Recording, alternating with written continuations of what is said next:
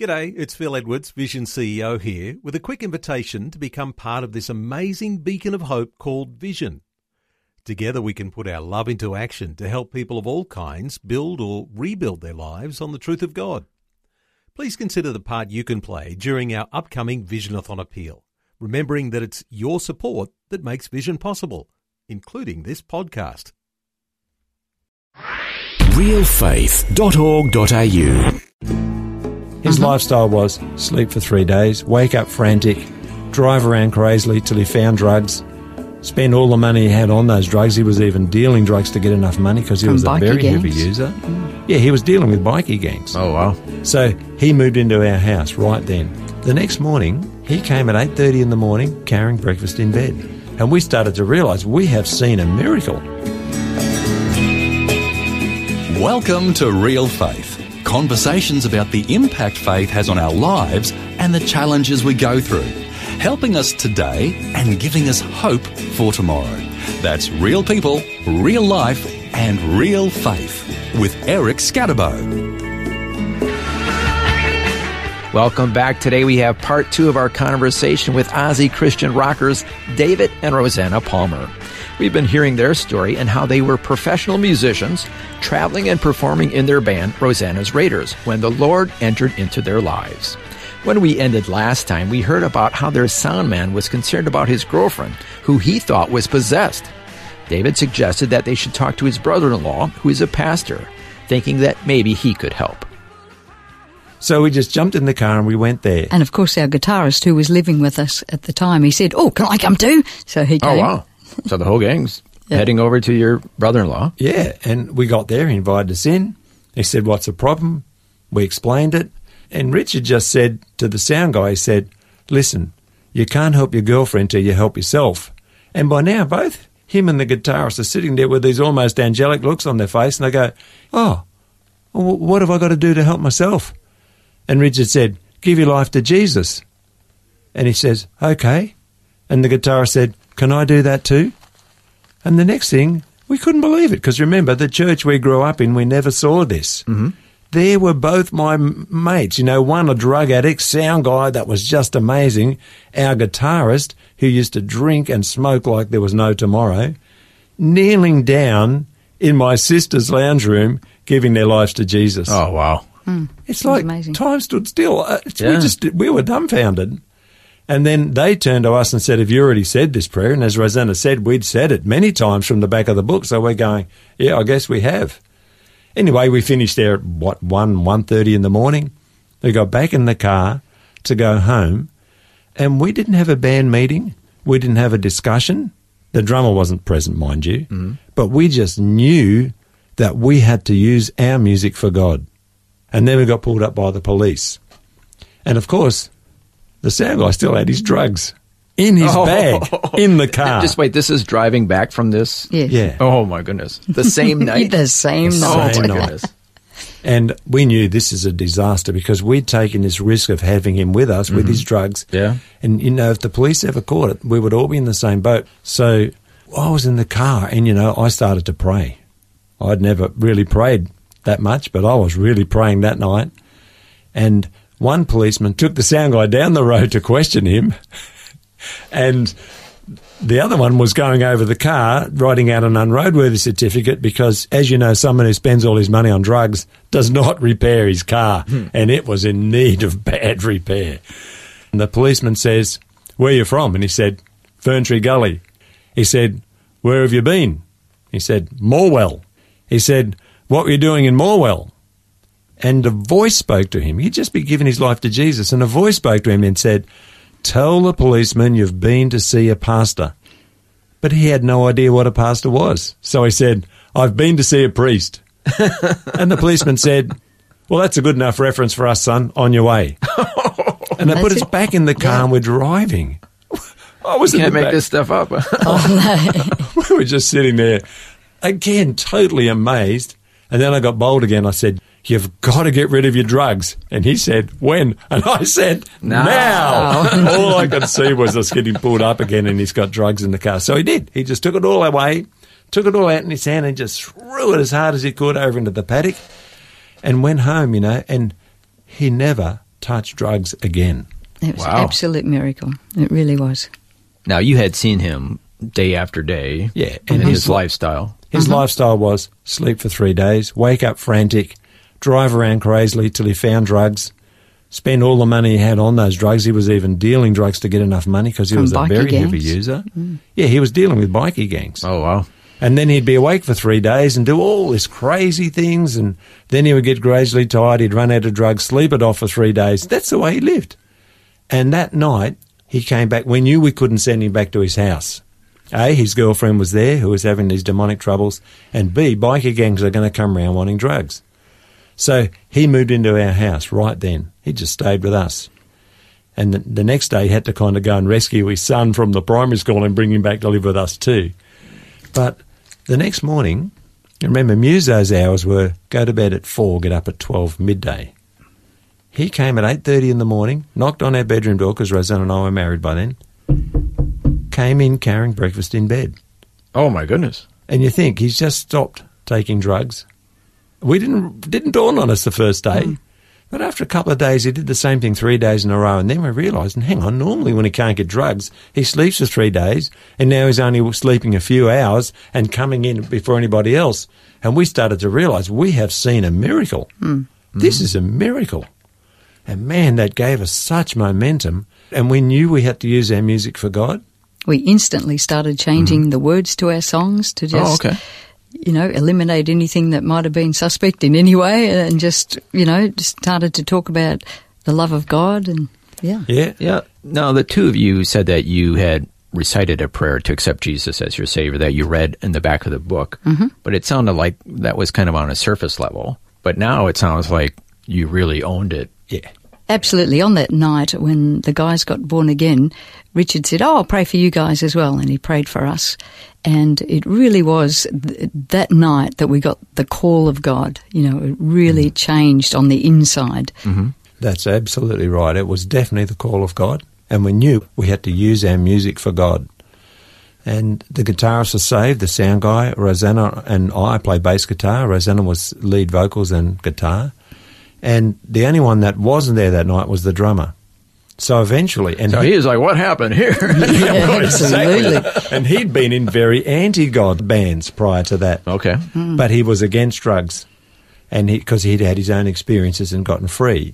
And he really wanted the sound guy to get off drugs because they'd been friends before they joined us. Oh, so he was really happy now. He was glad that he was off drugs, but he didn't know how he got off drugs. So it was arranged that we would go round to his house and explain this.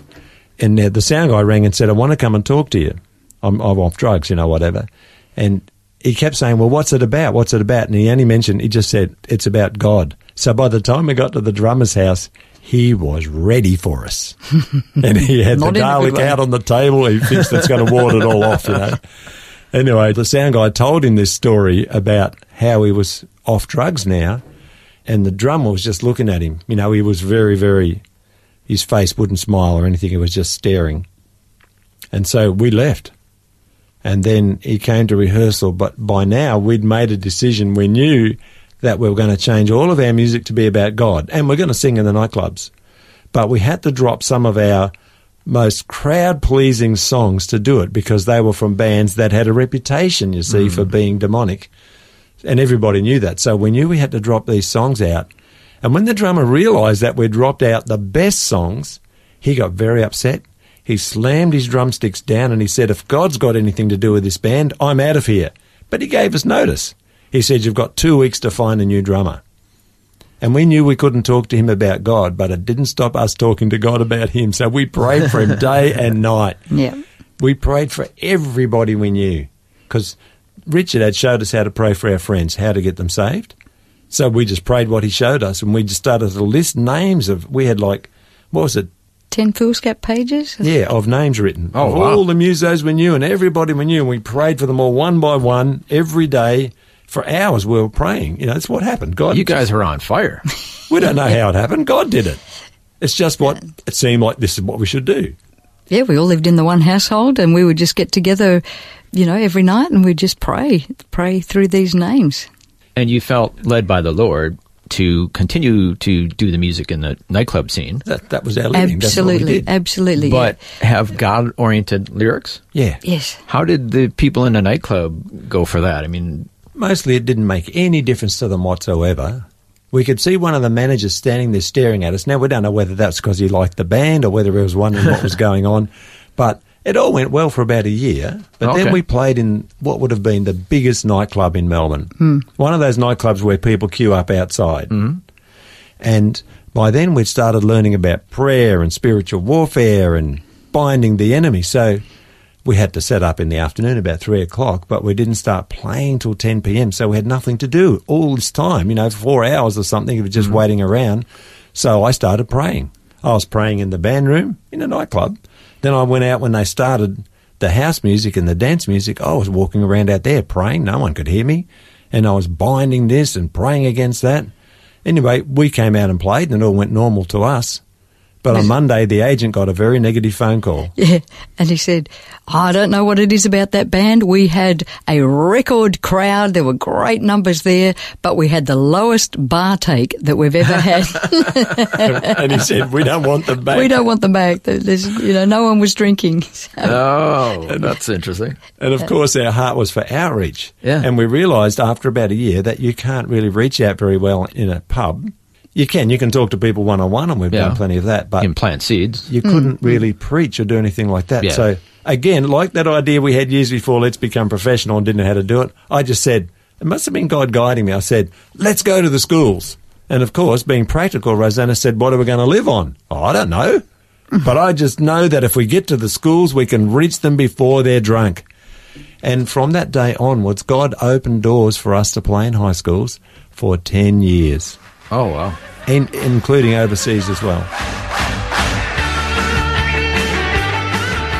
Our guests, once again, are Aussie Christian rockers David and Rosanna Palmer from Rosanna's Raiders. And we've been hearing their story and how they all became Christians, including the drummer. As we just heard, he gave 2 weeks' notice that he was going to leave, but David shared with me that he became a Christian in 3 weeks. Fantastic. We'll hear more of their story and more about their ministry when we return right here on Real Faith. If this program has highlighted something you'd like prayer for, we'd love to pray for you. Call 1-800-PRAY-FOR-ME. That's 1-800-772-936. It's a free call.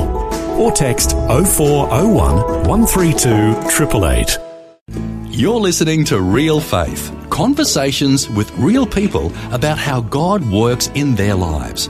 If you want to know more about integrating faith into your life, our website is realfaith.org.au. Just go to the website and you'll find helpful articles about the impact faith can have on your life.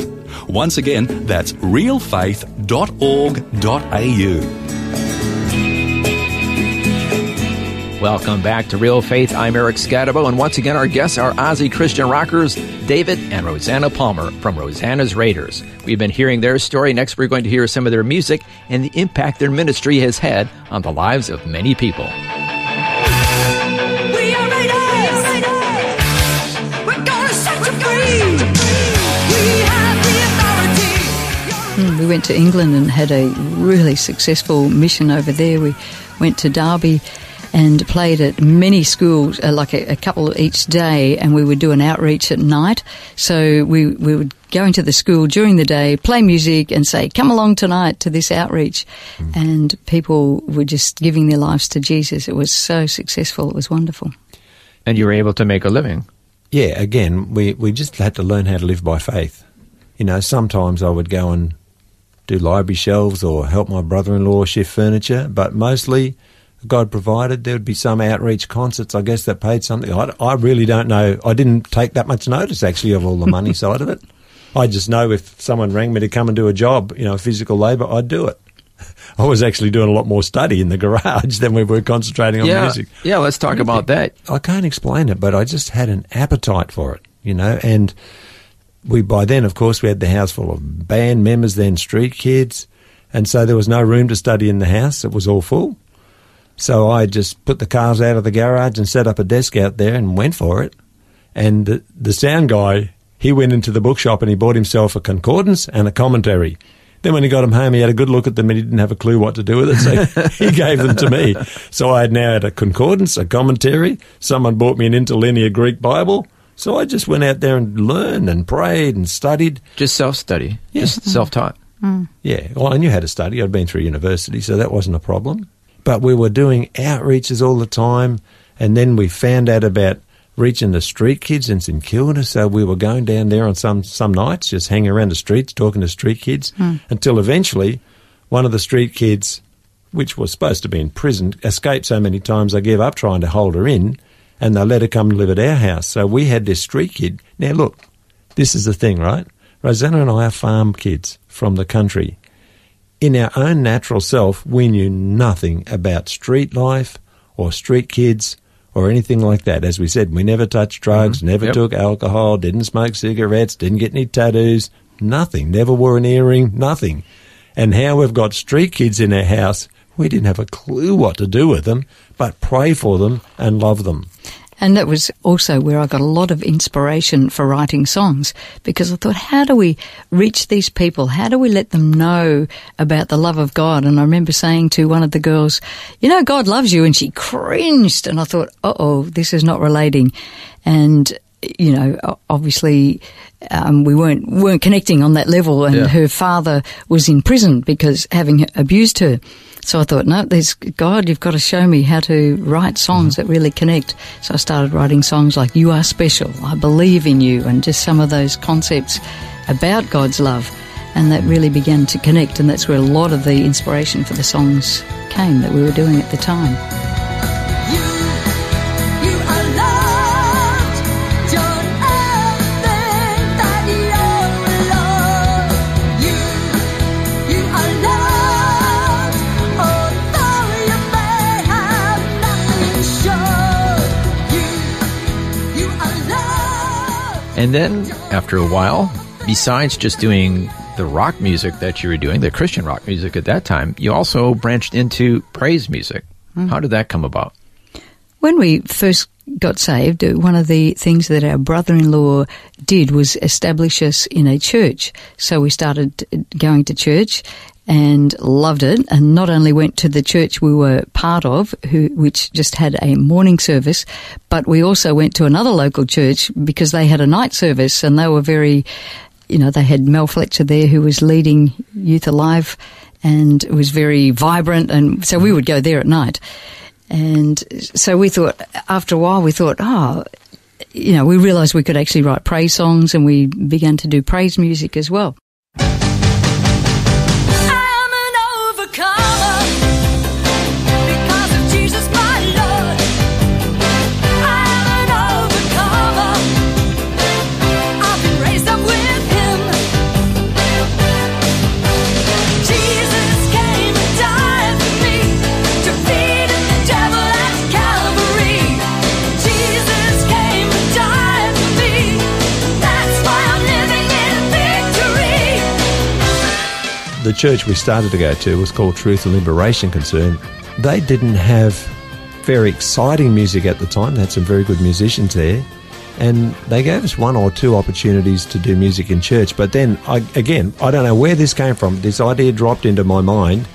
And the sound guy was with me on this, and we decided we wanted to put on a big praise spectacular. We kind of got this idea. We were at a home group one night. We're all praying. We got all this idea, wrote down a list of songs. And we went to see the pastor, and he said, we've got a vision to do a praise and celebration night. And he said yes.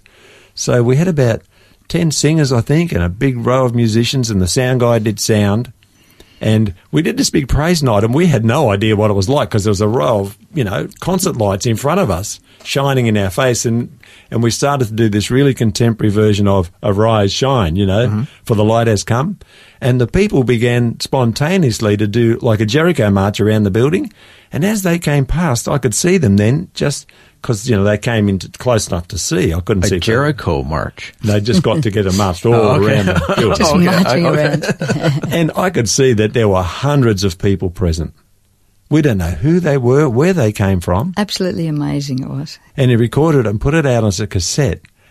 And sadly, it was before we knew anything about copyright. We just didn't know about that. Yeah. So this cassette It was just called a praise and celebration night with all these people singing and us playing and me leading and exhorting the people in between the songs and, really doing I don't know, there was no role models for that then. We just were doing it.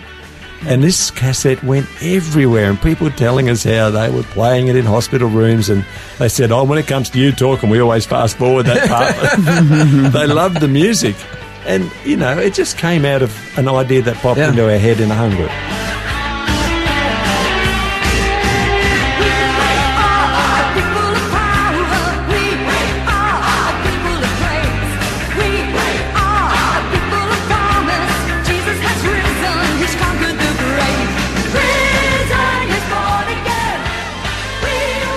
That's fantastic. You were able to lead so many people to the Lord. Yeah, and what happened was, I was driving the truck in those days, and God began to speak to me. Well, the devil spoke to me first. He said, they didn't really get saved, he said. They only came and said the prayer and come over the front because they liked the music. And I said to God, God, is that true?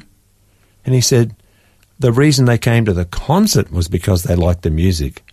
But the reason they heard the gospel was because they liked the music. But the reason they got saved is because the gospel is the power of God. That's what changed their life. And then he said to me, Dave, where are they going to go to church?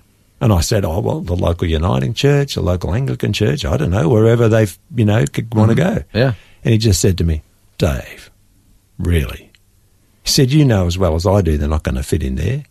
And then he said to me, you start a church. And I said, me start a church? What do I know about starting a church? I'm a musician. And there was no ever negotiation from God. That's all he said. We spoke to our pastor at the time and he thought it was a good idea. So we decided we'll start a church in St Kilda. And that's where we had met all the street kids and that's where we used to go to talk to street kids. So we thought that's the place for us. And I spent 6 weeks then praying about this church plant. And my prayer was this, but God, I've got nothing to offer. Nothing to offer. We knew how to do music. I knew how to preach a bit, but I didn't have a clue how to run a church. And, God didn't answer ever anything about that prayer. And now looking back on it 30 years later, because that was 1988, 30 years later I look back on it and I go, man, my prayer proved I was qualified because I couldn't offer myself. I could only offer Jesus. So that was our qualification. So we started a church. And 44 people came the first week. And when it finished, I was so excited. But the devil spoke to me and said, well, there won't be anybody next week. And I had to fight that same thought for about 3 years every Sunday. But we went on and we got the church going. Then we started an outreach church in there, or a campus at Sunshine and one at Chelsea. And we kept going at that. Did you have to stop being a band or did you do them both? We did them both the best we could. We did them both, but the band did slow down for some time, and we focused on church life for many years, always doing music, because we always had always involved in church music and doing some outreaches, but it did slow down a lot, and we've come back to it over the last 6-7 years, doing a lot more because we handed on the churches and back focused on the music. Well, unfortunately, we're running out of time, but how can we wrap up our conversation? What do you think has been the most fulfilling part of this whole journey in music and ministry? That's a very good question. And the truth is, it's whatever God has you doing at the time. And, I've found wherever I've responded to God, even though sometimes it's been very hard to transition into these things, every time I've responded and made that transition, it's been just filled with joy. I think with myself, with the music, I've always had a heart to see people's lives changed. We meet so many hurting people, hurt in so many different ways. And just to write music that touches people's hearts and just helps them to have a recognition of God, but also helps them to be who God called them to be, because God makes people amazing. He puts gifts within their lives, and yet they go through circumstances and things that the enemy tries to destroy who they are. And to actually be part of some little part of that restoration of who they are in God, and for them to give their life to Jesus and to see them travel a journey where they receive some healing in their life and some encouragement, has been one of the most fulfilling things for me personally. Now, I have to think, after 3 decades of serving in ministry, from time to time you meet people who say, oh yeah, I gave my life to the Lord at one of your concerts or something. Yeah. That's just got to be the greatest feeling. It is, and, it always absolutely. comes as a surprise. Yeah. You know, you always feel, overwhelmed by that. You think, wow. It's like something you don't expect, or because you're so busy doing something else by then that when they go back to that, you go, oh yeah, we did do that. You know, it's been very exciting. Yeah, no, it was such an encouragement when people say that, and I always congratulate them because I say, well, you're still in there, so that's great. That's fantastic. David and Rosanna Palmer, thank you so much for sharing your stories with us today. Thank you for having us. Thanks for having us. Our guests today have been David and Rosanna Palmer, and you can look them up on Facebook. Rosanna can be found at Rosanna Palmer Musician, and David can be found at David W. Palmer Author, and he's the author of several books, and they have several CDs, a lot of music, that all can be found on their Facebook pages. You've been listening to Real Faith, and if you have any questions or comments, you can send us a message through our website, realfaith.org.au. That's realfaith.org.au.